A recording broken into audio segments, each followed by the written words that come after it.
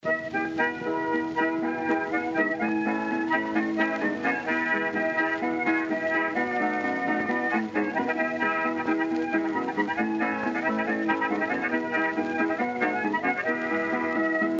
everyone and welcome to Shot Reverse Shot, a film and television podcast in which we talk about a theme which changes from episode to episode. I'm Adam Davis, and joining me this week, having escaped from the mysterious photo booth, it's Matt Risby. Hi Matt, how's it going?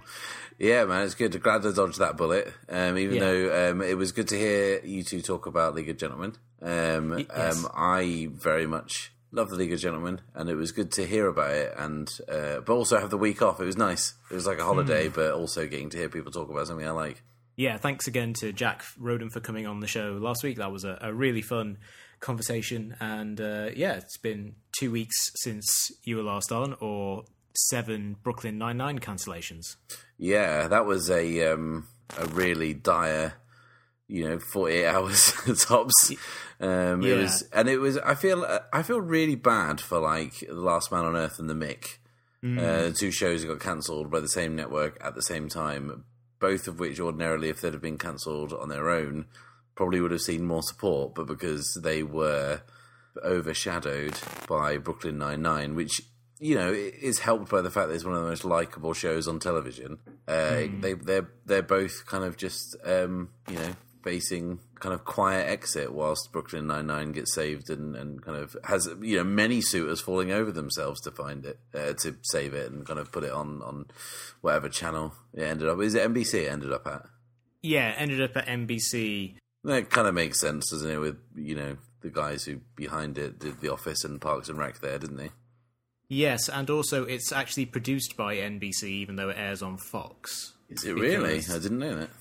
Yeah, because Vox Vanderwerth, Todd Vanderwerth at Vox had a good article about this. It's basically explaining why Brooklyn Nine-Nine ended up coming back alongside Last Man Standing, the show no one was asking to come back, but which has been revived by Fox. And essentially, it was all about how a little understood aspect of the TV industry in America is that networks and studios are kind of two separate things. So whilst you will occasionally get situations where a network will produce and air a show, in a lot of cases a network will produce the pilot for a show, their own network will pass on it, but then a studio will produce a pilot for a show, their own network will pass on it, and then it ends up playing at another network. So something like Modern Family, I believe, is a Fox production, but it airs on ABC and things like that. And NBC passed on Brooklyn Nine-Nine 5 years ago or 6 years ago, whenever the pilot got shot, and it just made a lot of sense from a kind of a corporate synergy angle for them to pick it up, because they will also benefit more from any syndication deal that comes up. One of the reasons why Fox cancelled it, even though it does kind of okay in the ratings and it's not that expensive for them to license it, was just that it had already hit 100 episodes, so there was less incentive for them to keep going. They were going to the amount of money they were going to see from any syndication deal would be pretty minimal at this point, whereas for NBC it's keep cranking out as many as possible. And then Last Man on Earth, even though that was produced and aired on Fox, I think it's just a way more expensive show because it's all shot on location and there's not really that many standing sets, because of the entire premise of the show is that they constantly keep moving to different places. And bringing on big name guest stars who they kill almost instantly, which is one of the show's best running jokes. And I mean, I'm happy to see Brooklyn Nine-Nine carry on somewhere else. I'm kind of rewatching it at the minute. My wife had never seen it and is now currently ploughing through it at an alarming rate. And when I told her it had been cancelled, it's like someone had just told her they could have a key to a sweet shop and then punch them in the face. Shortly afterwards. So yes, I'm glad that we're going to see some more and spend some more time with those characters, because I mean the kind of the groundswell of support for the show Twitter nearly exploded at the idea that Brooklyn Nine-Nine would be taken off the air, and the kind of arguments that people were making were that it's a genuinely good-hearted show that manages to be very positive about lots and lots of kind of social issues and ideas of gender, masculinity, sexuality, all those things, and be just completely cool about it. And still be an incredibly funny network TV show, which is no mean feat. No, and it has probably just the most likable cast ever assembled.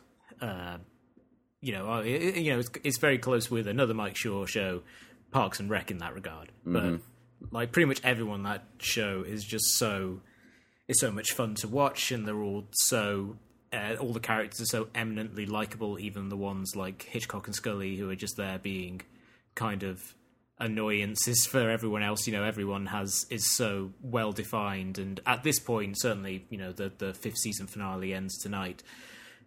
They are all so well developed, and that you can really bounce pretty much any combination of characters off of each other, and you're going to see something good. And those relationships are, at this point, fairly deep. Like the relationship between Holt and Peralta, and their kind of like mentor-mentee, kind of surrogate father-son relationship, is genuinely kind of very touching, even though, coming from beginnings which seem to indicate that we're going to go in like a stereotypical like young hotshot bristles up against the kind of the stodgy captain thing. And I think that's something that Mike Shaw is really great at in all of his shows, really, is taking what seem to very stock dynamics and really exploring them in cool and fascinating ways and really deepening them. And I'm glad that they are getting at least 13 more episodes in which to keep doing that. Is that the order? Is it 13 more? Yeah, 13 more. So seems they seem very to be conservative. Yeah, but I think NBC are doing that with a lot of their sitcoms now. Like Good Place only does 13 a year. I think they don't seem to be, or maybe it's just like an initial order, and then if it does well, then they'll pick it up for the back nine, because it is, for all intents and purposes, a new show for them, even though it's going to be coming in with a well-seasoned creative team. Yeah. In other news, in what we're dubbing the can and cancellation segment of this week's news, very much staking our claims as the modern Jane Austen, we're going to be talking a little bit about some of the many controversies and news that's come out of the Cannes Film Festival, which unfurled in the kind of the 2 weeks between regular episodes of this show. And there was a lot that came out of it. Probably most of the talk, certainly online and amongst film Twitter, was the controversy surrounding Lars von Trier's The House That Jack Built, which is an by all accounts, incredibly violent and bleak serial killer movie with Matt Dillon, which features a lot of violence and death involving animals and women and children, and seems kind of fairly stock Lars von Trier fare, really, but really seemed to generate an incredibly vocal and polarized response between people who thought it was utterly reprehensible trash and people who said it was, a master filmmaker working at the top of his powers. And, and certainly my knowledge of Lars von Trier's work, I kind of think, well, it's probably both. Sounds about right.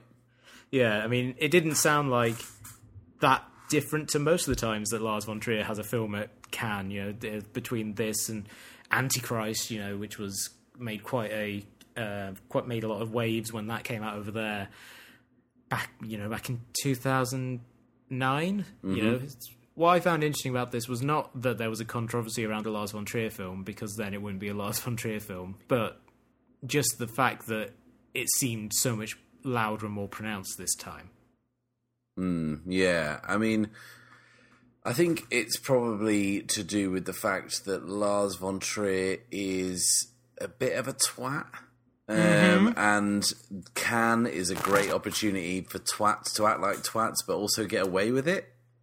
Yes. Because they seem to be indulged in a way that, seems to give them everything they want. I mean, I'm sure that Lars von Trier and the people behind Lars von Trier's latest film are really thrilled with the reaction it's got from Cannes. I'd think they'd be hugely disappointed if it didn't get booed, or people telling them it was a disgrace and, a kind of horrifying piece of filmmaking. But, I mean, it's kind of getting a bit tired now. I think, some of his films are amazing, like Dogville or Breaking the Waves or something. They're incredible, but it just seems to be the older he's getting and the longer his career goes, he just seems to be I don't know, pushing people's buttons for the sake of it. It feels like sometimes. Yeah, and it also seemed in certainly a lot of the responses to it from the negative side, and this then kind of got a lot of pushback from people being like, oh, so you don't think we should be able to make extreme movies, you're going to censor this? And it's like, well, no, that's not what anyone's saying. What everyone's saying is that they find this particular movie reprehensible. They're not saying that reprehensible movies shouldn't be made. Or maybe some people are saying that, like, at the extreme ends of it, but, like, Lars von Trier has always made very extreme movies, certainly kind of, like, going back to, like, say, Breaking the Waves or The Idiots. His movies are pretty much designed to get an extreme response. And no one makes a movie as kind of bleak and violent as The House That Jack Built is meant to be. Obviously, I haven't seen it, but they don't make a movie like that expecting everyone to kind of like say, wow, that was fantastic. They want to see a very strong reaction to it, and that's basically Lars von Trier's whole brand at this point, is him being like the oldest enfant provocateur of cinema, essentially. Although I think Gaspar Noé is probably more insufferable than him at this point, just in terms of not necessarily his work, although Christ, some of his movies, but just in kind of his whole persona feels a lot more designed to irritate people than Lars von Trier, who just kind of seems fairly kind of, when he's not talking about Nazis or whatever it was that he said that got him persona non grata by Cannes several years ago, always kind of comes off as fairly kind of like genial. Yeah, I kind of always think, like, Family Guy is not a very good TV show, but like there's that one episode where they make a joke which is unsurprisingly unrelated to the narrative of the episode, and they mention Tom Green, and it just cuts to Tom Green who's hanging on the underside of a cow, like drinking milk straight from the udder, and looks at the camera and just says, do I still have to keep doing this? And that's generally how I feel when I hear Gaspar Noé's name mentioned, because his films aren't really a great deal of fun to watch, and I think he knows it. Yeah, although apparently his latest one, Climax, is meant to be not completely horrible. But not completely horrible. Edwin Davis, 3.5 stars. Yep.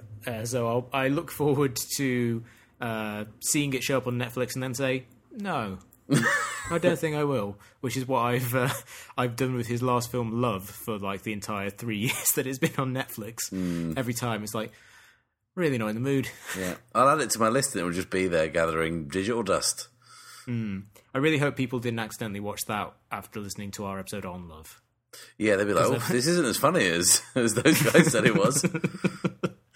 Yeah, this whole cast is very different and a lot more naked than they seem to suggest. Yeah, absolutely. In other Cannes news, the Man Who Killed Don Quixote had another near miss of it not making it out into the world, when there was some talk of one of the producers who had been involved in an earlier iteration of the movie threatening to sue them, the production company. Amazon, I believe, withdrew their support for it, although maybe they've come back at this point. It's kind of in a... I think Terry Gilliam tweeted something to the effect that Amazon was still on board. But... and then seemed to suggest that the movie wasn't going to play, and then it ended up playing at the very end of the festival in order to basically wait out to see what the result of the court decision would be about whether the movie could be shown. And by all accounts, it exists, which is, and that's got to be worth something after 20-something years of trying to get it made.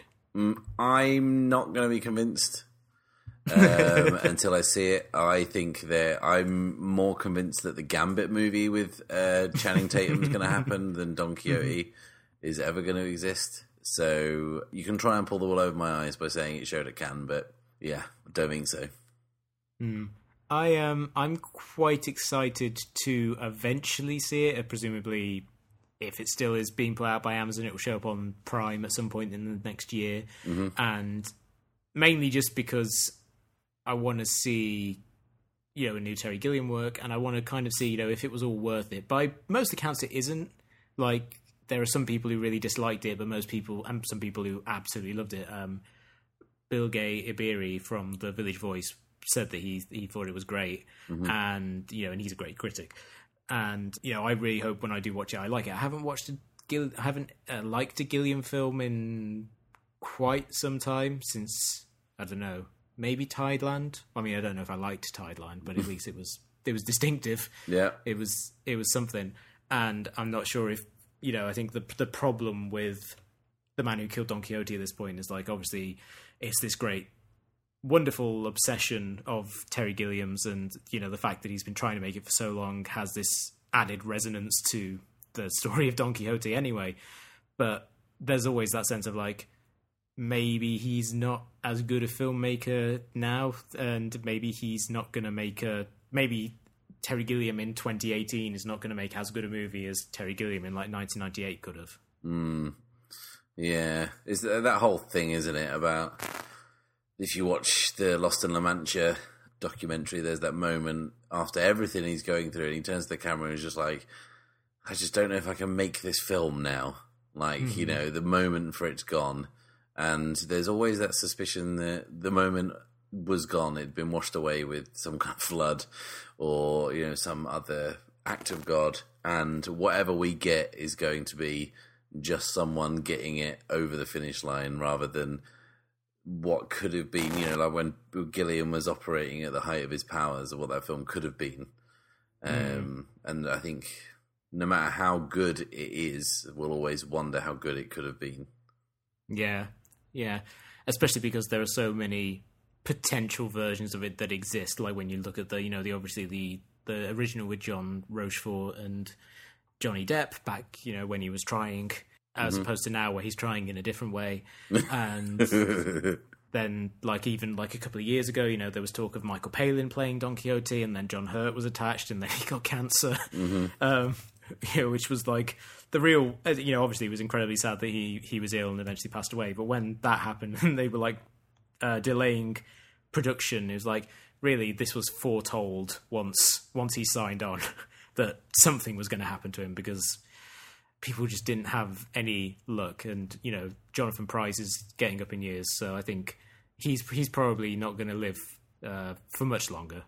He's defied God by being in The Man Who Killed Don Quixote. Is it Adam Driver's in it as well?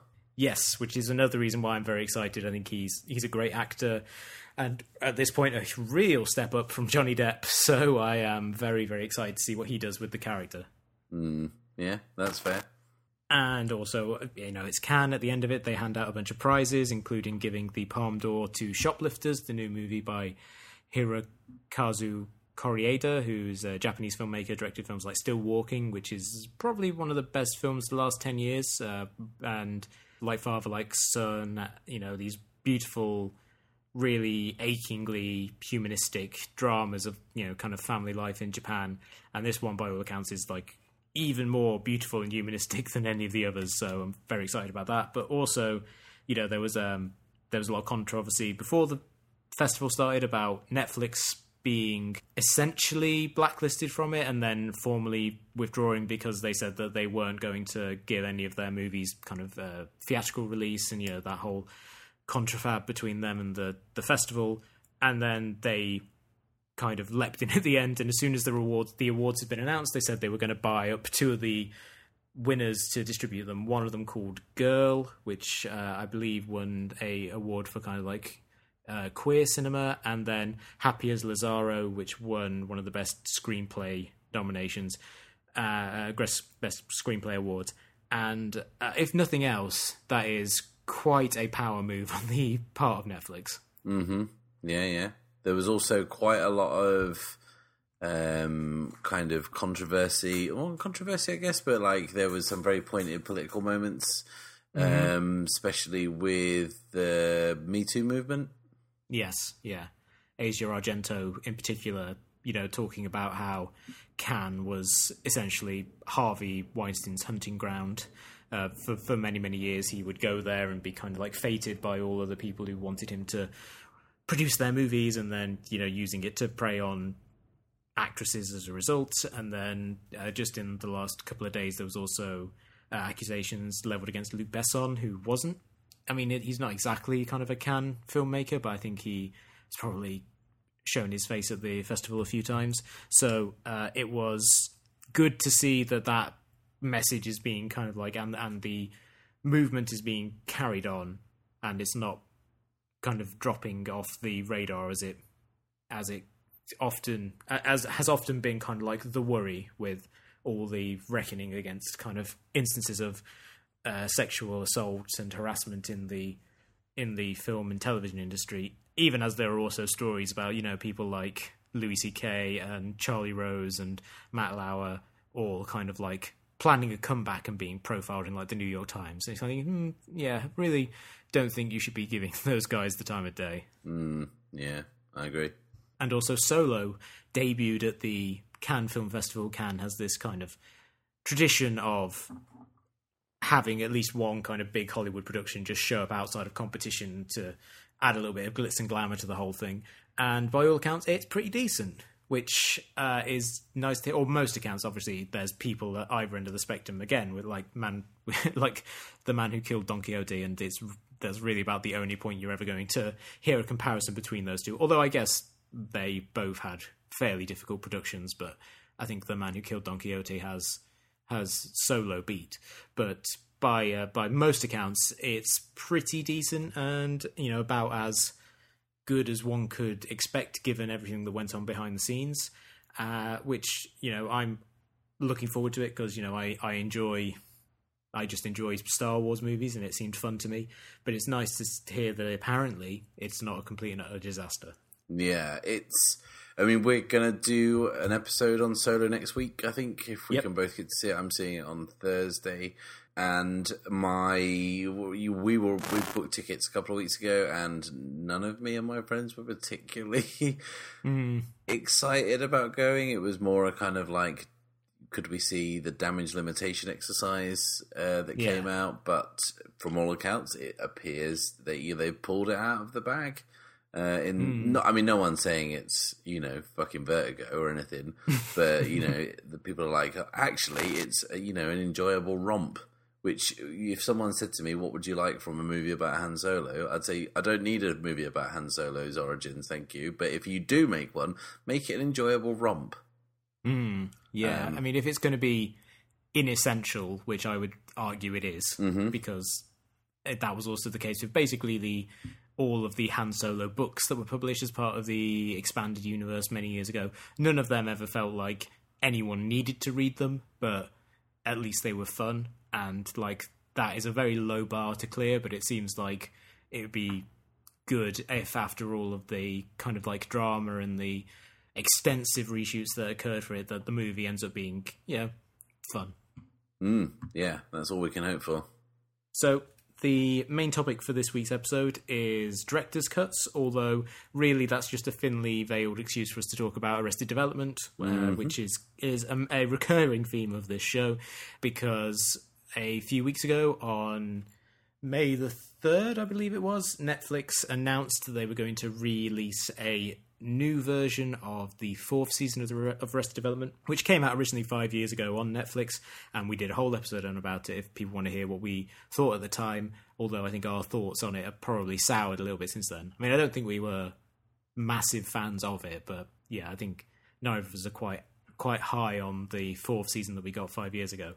But they, for pretty much the entire time, people have talked about the idea of re-editing Arrested Development Season 4 to more closely mimic the tone and pace and just general aesthetic of the original series, because the whole thing with the 4th season, because they were trying to... because they couldn't get the cast all together in the same room all that often, because they're all incredibly in demand and very hard to work their schedules around. They had this conceit where every episode of the season would focus on a single character, a single member of the Bluth family, and then, other actors would kind of flit in and out, but for the most part you would spend all your time with one character and new characters who are being introduced for the show. And from pretty much the beginning, everyone was like, well, I wonder if you could do a version of this that played better by just mimicking the traditional look of the show. And then in 2014, Mitch Hurwitz said that he was working on a re-edit, and they were going to recut the whole thing into 22-minute episodes. And then 2 years ago, in July of 2016, he said that he'd finished it, but he didn't know when it was going to be seen. And so we finally have it. We have what's called Fateful Consequences, the kind of the subtitle that they've given to the new version of Season 4. And Matt, as someone who I know has decidedly mixed feelings about the fourth season of Arrested Development. What do you think about how this re-edit has come together? Does it work? Full disclosure, haven't seen it all, but there's a lot of voiceover. There's an awful lot. The whole thing, there's something that didn't sit right with me for the. I think I've seen 10 episodes now. The thing that mainly didn't feel like I was watching Arrested Development is the whole thing felt like a recap, right? Like the whole thing, and there just didn't seem to be enough like Arrested Development in the present. It all seemed to be Michael was XYZ doing this, up to 5 minutes of explaining everything that then precedes the 2-minute scene. And it still felt, it felt more like Arrested Development, like you said, because it was squeezed into the kind of normal running time.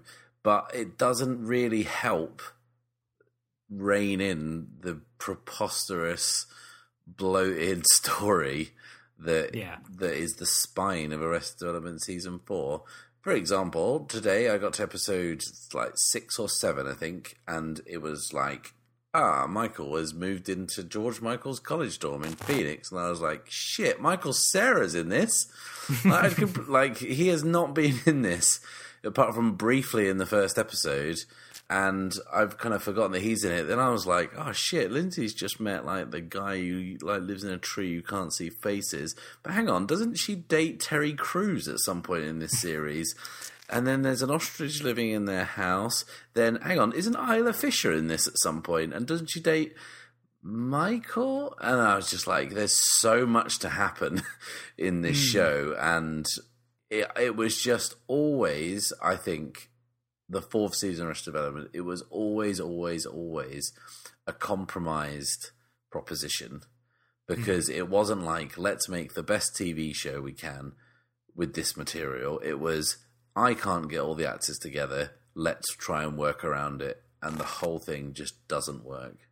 Yeah, I think I finished the fourth season yesterday, the remixed version, and I think my kind of overwhelming thoughts on it is that on an episode-to-episode basis, it is more satisfying than the original version, because there's just so much more kind of a pop to it, even in the constant voiceover, and they lean a little too hard on the recurring joke of Ron Howard just saying in voiceover what the characters are already saying in the scene, which is something they do a few times, and one time, he says, after saying verbatim what they're saying on screen, he kind of goes, or something like that, which is funny. But then they also do it so often that it stops being a joke and just kind of an annoyance. And also, I don't know if it's just the sound on my TV, but it sounds like it's very poorly mixed. Sometimes it's very hard to kind of pick up on lines of dialogue, and it's not in that kind of Arrested Development's so dense, they have all these jokes going on and you have to watch it over and over and pick it up. It's literally just I can't hear what that person is saying, so I don't know what that joke was. It's not just kind of an esoteric reference to something that you will only get if you've watched the whole thing 4 times. It is just wait, what? I don't have a clue what's going on. And so I think that on a kind of a basic craft level, I think there are just elements of it that feel shoddy because of how the thing has been assembled kind of in post-production essentially. But I think the bigger problem, and you alluded to it, is that it's very hard to tell what the story is anymore, because for all their problems, the old structure for the episodes, it was kind of still possible to tell in what time period each story was taking part in, because it does cover 5 years, basically, from the end of the season 3 up until the events of season 4. But every time now, because it is this kind of jumble of things that is jumping around, it never really gives you a sense of when all of this stuff is actually happening. And then as it goes along, and particularly once it gets to the final 3 episodes, which is basically all of the events of Cinque de Quattro happening all at once, that's the only point at which it kind of becomes cohesive and you can kind of see all of the plot strands. But I couldn't help but think that if I hadn't already seen season 4 in its original form and kind of knew where it was going, I would have absolutely no idea what was happening on an episode to episode basis in terms of like the meta plot.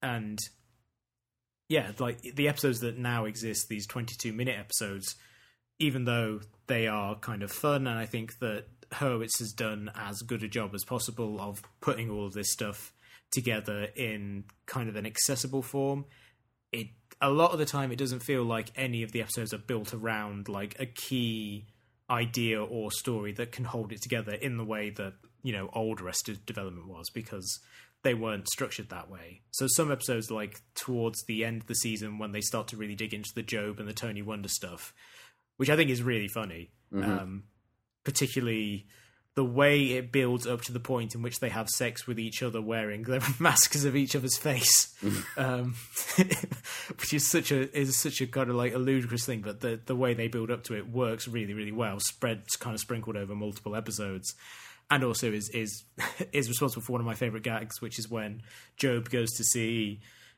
Tony Wonder's show, and at the end of it he goes, "And now for my greatest trick, everyone's gay," and then Ron Howard in voiceover says, "It was easy to see how he did it.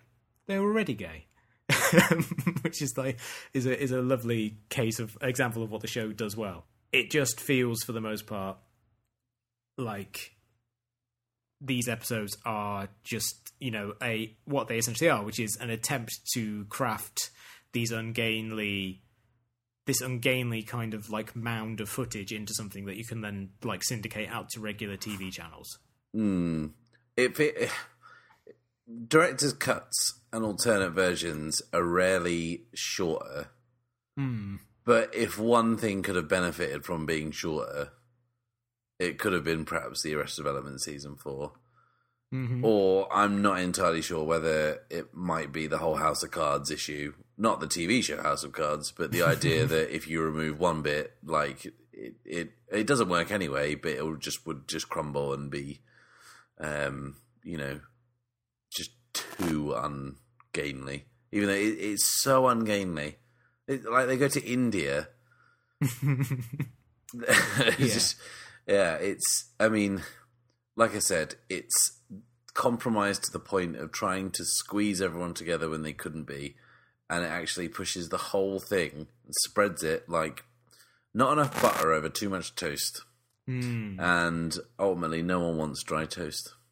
And well, I still think it's like an entertaining season of television, and I did enjoy watching it. Yeah, I did walk away from it thinking, yeah, I really don't know if I want this. Like, I don't know if really that season would ever have worked in any form. I guess if, you know, they had been able to do this same story but plan from the beginning for it to be 20-minute long episodes, then yeah, that would work.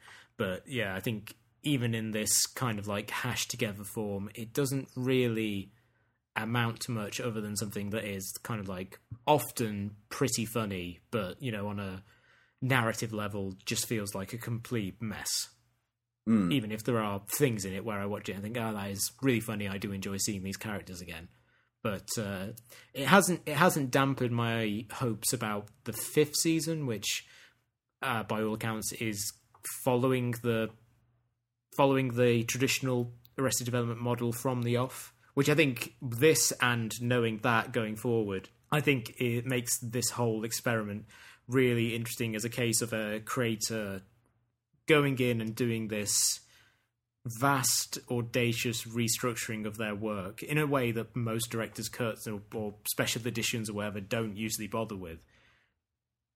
Pretty much just because they know fundamentally deep down that what they tried the first time didn't work, which is an interesting thing to see admitted, if not, you know, vocalized in such a high-profile way. Like most like director's cuts or re-edits exist because for reasons that kind of are variously complicated, Final Cut or creative control might have been wrestled away from people involved, and they've kind of revisited it like much later and reconstructed it the way they wanted it. But it's always, someone else made it bad, I'm going to make it better. This is very much is a case of, we fucked this up. Let's try and polish this turd to a bright shine. And yeah, that's quite unusual.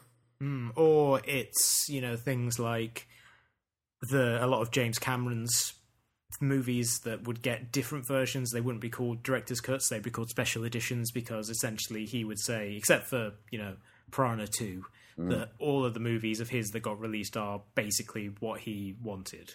Like, there's none of them that he would look at and say, yeah, I was, particularly once he became a huge success, there's nothing that he would look at and say, oh no, they fucked that up, I need to fix it. It'd be more, looking to the home video market and wanting to put extra stuff in because that would entice people to watch it.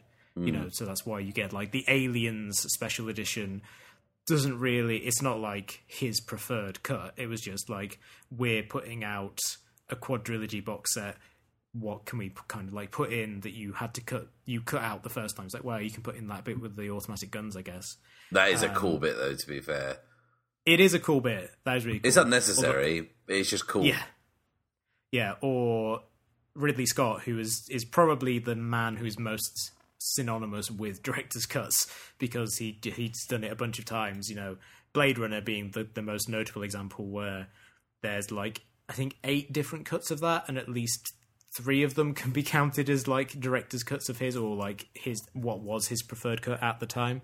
But you look at the Alien director's cut, which is also on the quadrilogy box set, was pretty much just banged together because they wanted an extra version of it to put on the box set to entice people to buy it.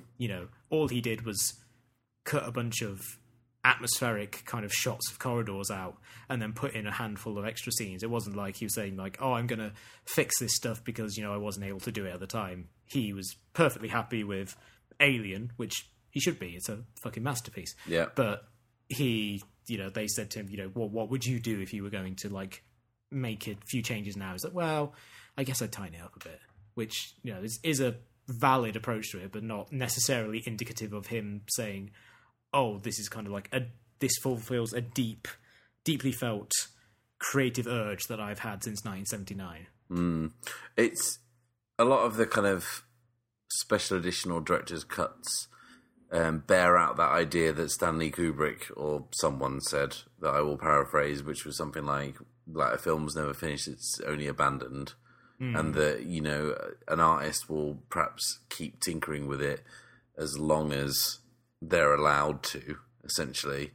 And I guess no one's been more guilty of that than George Lucas.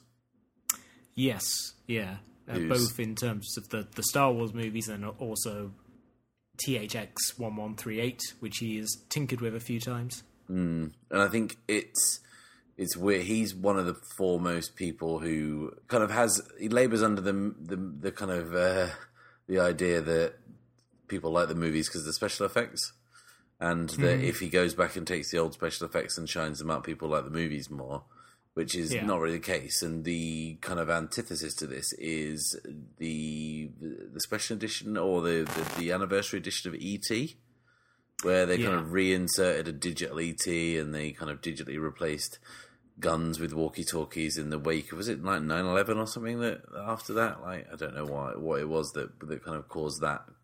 Yeah, it would have been. Knee-jerk it would have reaction. been 2002. Yeah. So I guess in reaction to that and just violence in general in the media, I suppose. Yeah.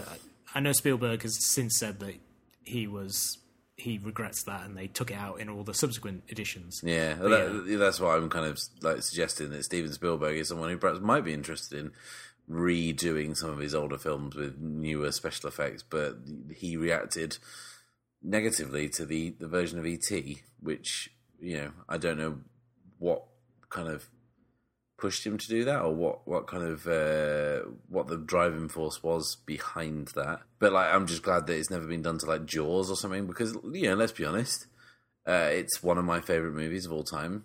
Some of the shark shots look terrible. It looks like a rubber shark being waved out of the water unconvincingly on a crane, and that could be the easiest film in the world to go and redo the special effects on, and they've never been tempted to do it, despite the fact that it's had about 900 home video releases that, you know, people keep buying, like myself, and they could probably milk more money out of people. But that's something that, if George Lucas had directed it, you know, would have been completely altered and redone by now. Another filmmaker who I find it interesting in how they have opted, I guess, not to redo some of their old work is Robert Zemeckis, because I remember when the Back to the Future trilogy came out on DVD, they had what they billed as an audio commentary on the first film, but it was just basically a feature-length talk with Robert Zemeckis and Bob Gale, his co-writer on the movies, and they were having a bunch of questions. I think they were asked a bunch of questions, and this was around about the time that the whole E.T. controversy was kicking off, and they asked them specifically, you can see during like the big finale with the DeLorean like driving down the street, you can occasionally see like wires hanging down which are not part of the scene. They're just like stuff that ended up accidentally being in the movie. And they said, would you ever, think about, when retouching this for re-releases, would you ever think about removing that? And they both said, well, no, of course not. That's the movie that exists now. We don't want to kind of tamper with it. We don't want to mess with people's, memories, because by taking things out that are part of the movie that they love, even though, they'll happily have people retouch it and make it look nicer. Ultimately, when you are going in and making the effects better or removing mistakes or whatever, you are in some way kind of playing with the essence of the movie, because, like you say, movies are just kind of abandoned at a certain point, and you just kind of have to make do with what goes out into the world. And, sometimes you end up with something like Apocalypse Now, which in its original version is pretty much amazing. It's not a perfect movie by any stretch of the imagination, but it is pretty incredible. And when Francis Ford Coppola went back to kind of toy with it and add stuff in for the Redux, it became apparent that even though he took 2 years to edit it, that was enough. If he had been left to tinker with it more, he would have created a slightly worse film. Yeah, the Redux one is an interesting kind of case, because a lot of there's a big difference between remastering something and re-editing it and changing it. The essence of Apocalypse Now is fundamentally changed in the Redux version, but in the kind of remastered re-release that kind of just like polished the sound, polished the image, didn't change anything in a significant way, that was perhaps one of the most satisfying cinematic experience I've had, seeing that on the big screen finally. Yeah, I think I saw that at the showroom, and yeah, I saw the showroom as well. It was pretty great. I think there is a decent argument for that. Like, going back and remastering your old work is something that kind of can be an act of film preservation. There's the Big Red One, the Samuel Fuller movie, got a big reconstruction in the 2000s, a film that was made, I think, in about 1980, 1981, and kind of just disappeared after a while. People liked it because it was Sam Fuller, but control had been wrested away from him, and they did a big re-release of it in the 2000s. And you watch it, and then there's a documentary on the DVD that goes along with it, and like they just completely redid the sound, added new sound effects, not Dolby 5.1 that wouldn't have existed at that time, just keeping in kind of staying in keeping with what would have been available, but just kind of finishing the film that he didn't have the means to. And again, now that film exists preserved for people who want to see it in 50 years, who had it not happened, that reconstruction, which was all done from like his notes that he had compiled, that were essentially a litany of complaints he had against the studio, like cut it to pieces, that exists now in his, probably as near as you're going to get to his preferred vision. On the flip side, something like the reconstructed version of Pat Garrett and Billy the Kid is way worse than what the studio butchered.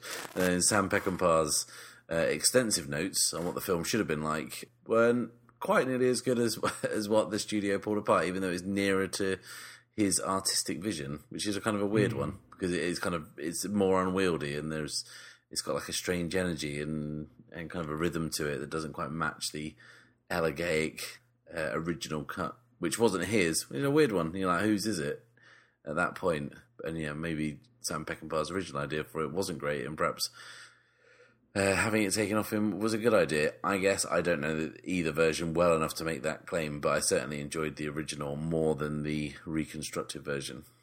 It's kind of like when they did that re-release of Let It Be, where they called it Let It Be Naked. Yeah. And they stripped out all of the Phil Spector production because I think, was it Paul who didn't like the original production? I think it was, yeah. I mean, he's the one that's alive, so presumably he would be the one that would want to put out the newer version. But, yeah, like John Lennon really wanted to work with Phil Spector, and they brought it on and they gave it all of this kind of like wall of sound, kind of lush production in the background of a lot of their songs, and Paul McCartney was never that happy with it, and so they put out this version that was kind of the raw audio with a lot of with everything pared down. And there's that situation where it doesn't really improve any of the songs. You know, they were all. I mean, Let It Be is not exactly the best Beatles album anyway, but you know, it was very much a case of like, yeah, I don't know, maybe the instincts of the kind of the flawed process that went into making the album in the first place were the right ones. You know, they produced something that was better than this kind of slightly drearier version that we got 30-something years later. True. And in terms of reconstructed films, you also have, obviously, the kind of the big one would be something like Touch of Evil, the Orson Welles movie, which was he shot, and like pretty much all of his movies except for Citizen Kane, the studio fucked with it, and you know, they cut it down to like a 80 or 90 minute version to show it as the second half of a double bill in drive-ins and stuff. So this kind of really haunting crime epic that he had constructed, you know, was completely destroyed. And then in the 90s, you know, Walter Murch and a bunch of other people took the 40-page memo that Welles had written, saying like, this is, you know, to the studio, essentially saying like, I've seen the cuts you've made, this is what I would suggest you would do to, you know, fix it. And then they basically followed those notes as closely as they could from the footage they had available and reconstructed the movie to get it as close as possible, not to Welles's original version, because that, you know, that doesn't exist outside of when he first screened it and then the studio took it away from him, but as close to the saved version that he was trying to help the studio make, and they kind of ignored him. Yeah. It's kind of, isn't it weird to think that someone who struggled so much to get their vision of the film out there never lived to kind of experience it, and just had to live knowing that imperfect version that people knew was not what they wanted.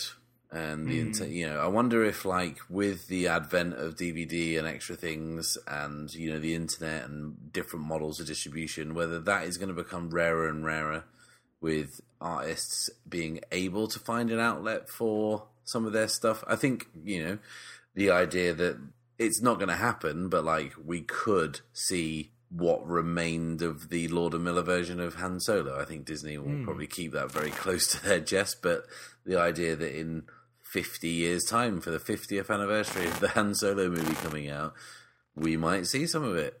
You know, it could exist. People can reconstruct things online from many sources. We've seen, you know, the Hobbit movies, the dreary, dreadful, like, Peter Jackson trilogy, wholly unnecessary trilogy of movies about the Hobbit, like, you know, within days of the Blu-rays being released, there was a 4-hour cut of, you know, the 9 hours of film that exists had been kind of pared down to still quite a kind of unwieldy piece of film, but certainly a lot more palatable than what was released in cinemas. And fan edits exist. I think a few years ago, I think when I was looking for the Tolkien edit, I think it's called, of The Hobbit, that there is like people have just like, and I think it's great that people have access to the tools to do this, whether the legality bears up or not.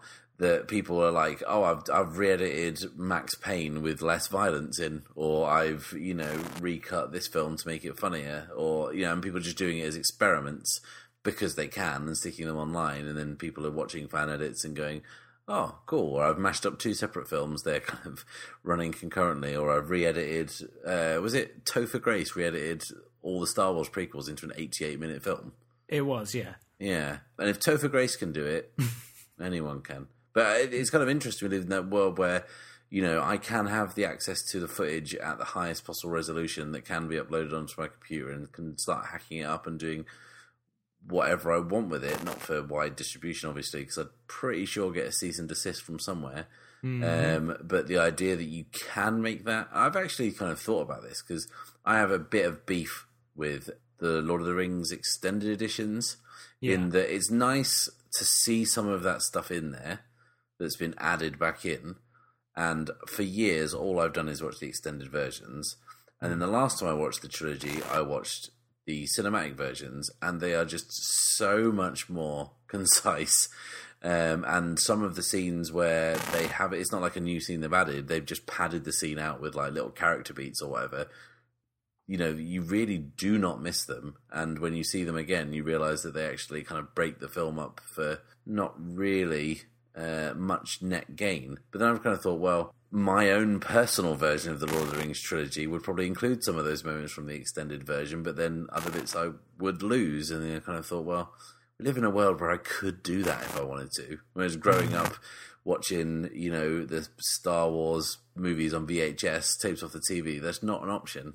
No, I think the Lord of the Rings are a really good example of the idea of like a director's cut not really being a director's cut, in that Peter Jackson always said that he thought the theatrical versions were good. And he was happy for them to be considered like the canonical version, and then like the extended ones were really just, okay, we filmed a lot of stuff and a lot of it's about like building the world, and we think it'd be fun to kind of put it out there into the ether. But then it also kind of collides with the fact that the early 2000s was pretty much the peak of home media in terms of people just buying DVDs and getting really obsessed with special features and making ofs and things like that before, the economy collapsed and the people just stopped buying physical media in the levels that they had before. And that was the kind of the perfect combination of those two things, was them saying, hey, this would be a fun thing to put out, and people being like, yes, I will pay £60 for the extended 4-disc version of Lord of the Rings, thank you very much. And I think it's really interesting to kind of think that those two trends kind of really collide there, because I think that's also why you see like Oliver Stone putting out the director's cut of Alexander, or Ridley Scott putting out the director's cut of Kingdom of Heaven, both movies which did very badly at the box office. Kingdom of Heaven, I think critically was probably more well liked than Alexander, which kind of famously was pretty widely derided. But that feels like something that you wouldn't really get now, because there wouldn't be so much of a financial imperative for studios to say, okay, you go and tinker around and maybe put out your version and we'll put it out and we'll sell a few extra units. It feels like maybe you would be more likely to get a situation where a filmmaker would just release their cut, like just out into the world, if they could arrange it with the studios and things like that, just basically say, I'll just, just put it out and release it digitally. Why not? It just seems like that would, because that's the only way you'll be able to get people all that interested in it at that point. I suppose a bad advert for this kind of thing is the guys who really want to see the Snyder cut of Justice League, as if you could in any way improve that. Yeah. And it almost kind of makes me want the studio to be like, all right, okay, here it is. And then they'll be like, oh, okay, yeah, maybe we were wrong. Yeah, although I think in that case, it probably doesn't exist, right? Like, yeah, I mean, with knowing what we know now, yeah, like he was probably out of it before he could finish a version of it. Like, there wasn't some pristine version that Joss Whedon then came in and, like, mucked around with. It was like he was working with incomplete stuff and he had to finish it. No, yeah, it sounded very much like Joss Whedon was, Donald Glover walking into the room with the pizza. And, had to kind of do his best, I guess, to kind of bail them out.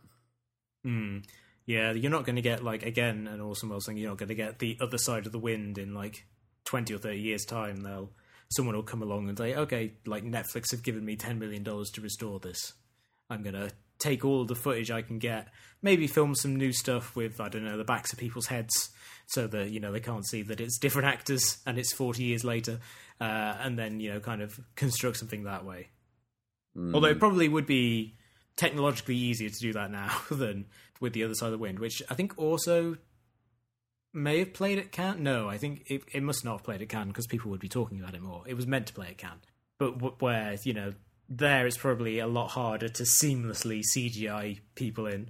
Everyone will just look like, again, to take it back to Arrested Development, Henry Winkler in his sailor suit, where I don't know if that was in the original version or not, but in this version, it's really apparent that he isn't on the same set as anyone in that scene. Yeah, it was so jarring that was my first thought immediately. I can't remember if this was in the original because I would have noticed this before. But I've looked, and the original version of season 4 of Arrested Development isn't on. It's certainly not on British Netflix. It's not even in the kind of like, subtitles and other bits that I could see. So I guess we'll never know. Yeah, they've totally George Lucased it in the sense that they've taken the original version and said, if you didn't watch it, you were going to make it as difficult as possible for you to actually see it. Which again is a weird case of a creator creating their director's cut, or I guess producer's cut, showrunner's cut of a work of art, and essentially saying, yeah, this never worked, and we're just trying to do our best to kind of fix it, as opposed to what you usually see, which is like light tinkering around the edges, or just kind of like saying, oh, the studio fucked me over and they cut out like 2 hours of Heaven's Gate and I've put it all back in. Yeah, it's kind of like, it feels a bit like with season 5 of Arrested Development dropping on Friday, I think it comes out here, that they're just trying to give people the smoothest transition into that they can. Yeah. So maybe the idea is, that we just need to get to Who Killed Lucille 2 as kind of succinctly as possible. But then, oh shit, there's an ostrich. Yeah, a lot of ostrich imagery, which I had largely forgotten about, which is, it's weird that became the recurring bit. Also, I'd completely forgotten about Buster's giant mechanical hand. Yes. Which shows up quite a bit and malfunctions in kind of entertaining ways. Or how much they lean on Andy Richter. Yeah. Oh God. Yeah. He hasn't turned up yet in this stage of my rewatch. I forgot, but I did get a big belly laugh out of me today. Was Buster dressed as Bobby Kennedy in his little kind of short, the suit that he wore to JFK's funeral, and he stops to salute the soldiers when they run past him, which is even funnier. Yeah. There is some really good stuff in Arrested Development season 4. It is just kind of lost in the haze of them trying to make that situation work, that production situation work, which is a shame because it's one of the best TV comedies we've been blessed with in this golden age, and it's slowly becoming more bad than good. This is season 5. Better kind of turn the ship around. Better turn the Queen Mary around. Those guys better start shoveling coal. Which got an explicit definition in this version of Arrested Development season 4, which I didn't think existed in the last one. No. I was reminded of my absolute favourite joke in Arrested Development Season 4, which is when they reveal that now that Don't Ask, Don't Tell has been repealed, everyone in the army is gay. Mm-hmm. And then Lucille, one of the soldiers goes to Lucille with a message from Buster, and then she doesn't believe that he's really from the army. And then she says, who was blank replacing in, I can't remember which Broadway play it is, but she basically says, who replaced blank in this? And then he goes, I don't know. I know who he thought he was replacing. Which is a delightfully silly joke, and one of those great Arrested Development jokes where the seeds are planted really, really far in advance, so that when it hits, it's like, oh wow, this joke is so much to unpack, but it's really, really funny in the moment. Yeah, absolutely. We're going to end this episode of the show, as we end all episodes, with Shot Reverse Shot Recommends, which we talk about a peach. Not getting into Call Me By Your Name. Yeah. In which we talk about a piece of culture that we've enjoyed and which we think you listeners will enjoy as well. Matt, what have you got to recommend for the listeners this week? I've had a very kind of fallow period of ingesting culture due to various kind of work business, but I did get to see the latest John Mulaney stand-up special, which you can find on that there Netflix. It's called Kid Gorgeous at Radio City, and it really does help cement John Mulaney as my new favourite stand-up, given that all my old favourite stand-ups turned out to be sex pests and, generally just terrible sorts. So I am kind of relatively late to John Mulaney's work, but his stand-up is all thoroughly excellent. And this special, which features the revelation that his dad might have murdered a child, and also the funniest kind of recounting of the stranger danger lesson at school with a cop who did not know how to speak to children, but did give them good close combat advice for when they are abducted, not if they are abducted. And you'll also know what to do with your fingers if you manage to punch out a brake light whilst you're being held captive in the back of a car. It is an incredibly funny hour of stand-up, and you should all watch it. It's very good. Yeah, also, it's kind of incredible that it starts with John Bryan playing piano for him. And an organ, a big organ. An organ, yeah, doing this kind of mad nightmare carnival music, which I think is just a sign of the level that John Mulaney is here. Not only the fact he's in Radio City, where he actually demonstrates he's really good at using the space available to him because he runs around a lot, and it looks like for someone who is such a kind of a verbal comedian, he does a lot of good kind of physical stuff, which makes me assume that he must have just been sweating through his whole suit the whole time because he's very active man. This is his first gag. He says this. Oh, is it something like, the stage is so impressive that I feel like the man who invented it must be so disappointed that I'm on it. Something along those lines, but yeah. I'm going to recommend something that we mentioned earlier, which is the now cancelled Last Man on Earth, which is a kind of a wonderfully strange post-apocalyptic sitcoms created by Will Forte and the aforementioned Lord and Miller in happier days when they were able to complete projects, where he plays a man who is, as the title states, he's the last man on Earth. He's the survivor of a plague. As the show goes along, he's not so alone, but his and a lot of the humor in the show is about him kind of meeting other survivors and then forming this ragtag group of kind of this ragtag community, and over time, that community becoming kind of more developed whilst also being at odds with each other. And the fourth season, which is now its last, has some really fantastic stuff in it. I'm specifically going to recommend for anyone who wants to kind of sample the show in a I would really recommend the 3 episodes that feature Fred Armisen, who is introduced in an episode which flashes back to him, pre-plague, pre-apocalypse, on a very awkward date, which then goes to some very dark and weird places. And then when the cast of the show meet him, in their present, things get weirder and stranger and unsettling, but are also very, very funny. It has one of the best Hamilton jokes I've heard in a while. But it's a particularly great and funny and strange and ambitious show, which I will miss very, very dearly. Yeah, I kind of watched the first half of the first season, and then one of those things where I don't know whether would it have been on a mid-season break or for whatever reason I just kind of lost track of it, and just never so many more things kind of fighting for your attention that it's kind of hard to pick back up. But it is all on Amazon Prime in the UK, so it is easily findable if you are interested. Yes, and a kind of a slight warning for people about it. I think the first episode is literally the best first episode of any comedy I've ever seen. It's absolutely amazing. It then, I think, has a good run of episodes, and then there's like a run of maybe 4 or 5 episodes in the middle of the first series where a lot of people dropped off because it kind of hits the same beats over and over again.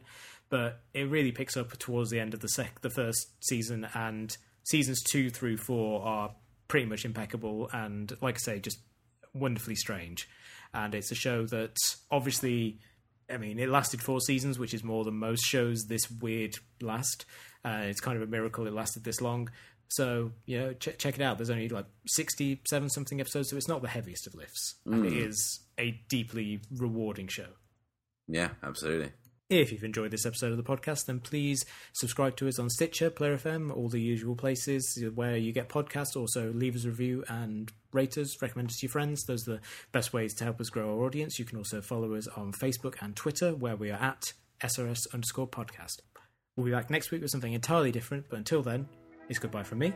And it's goodbye from me. And it's goodbye from me.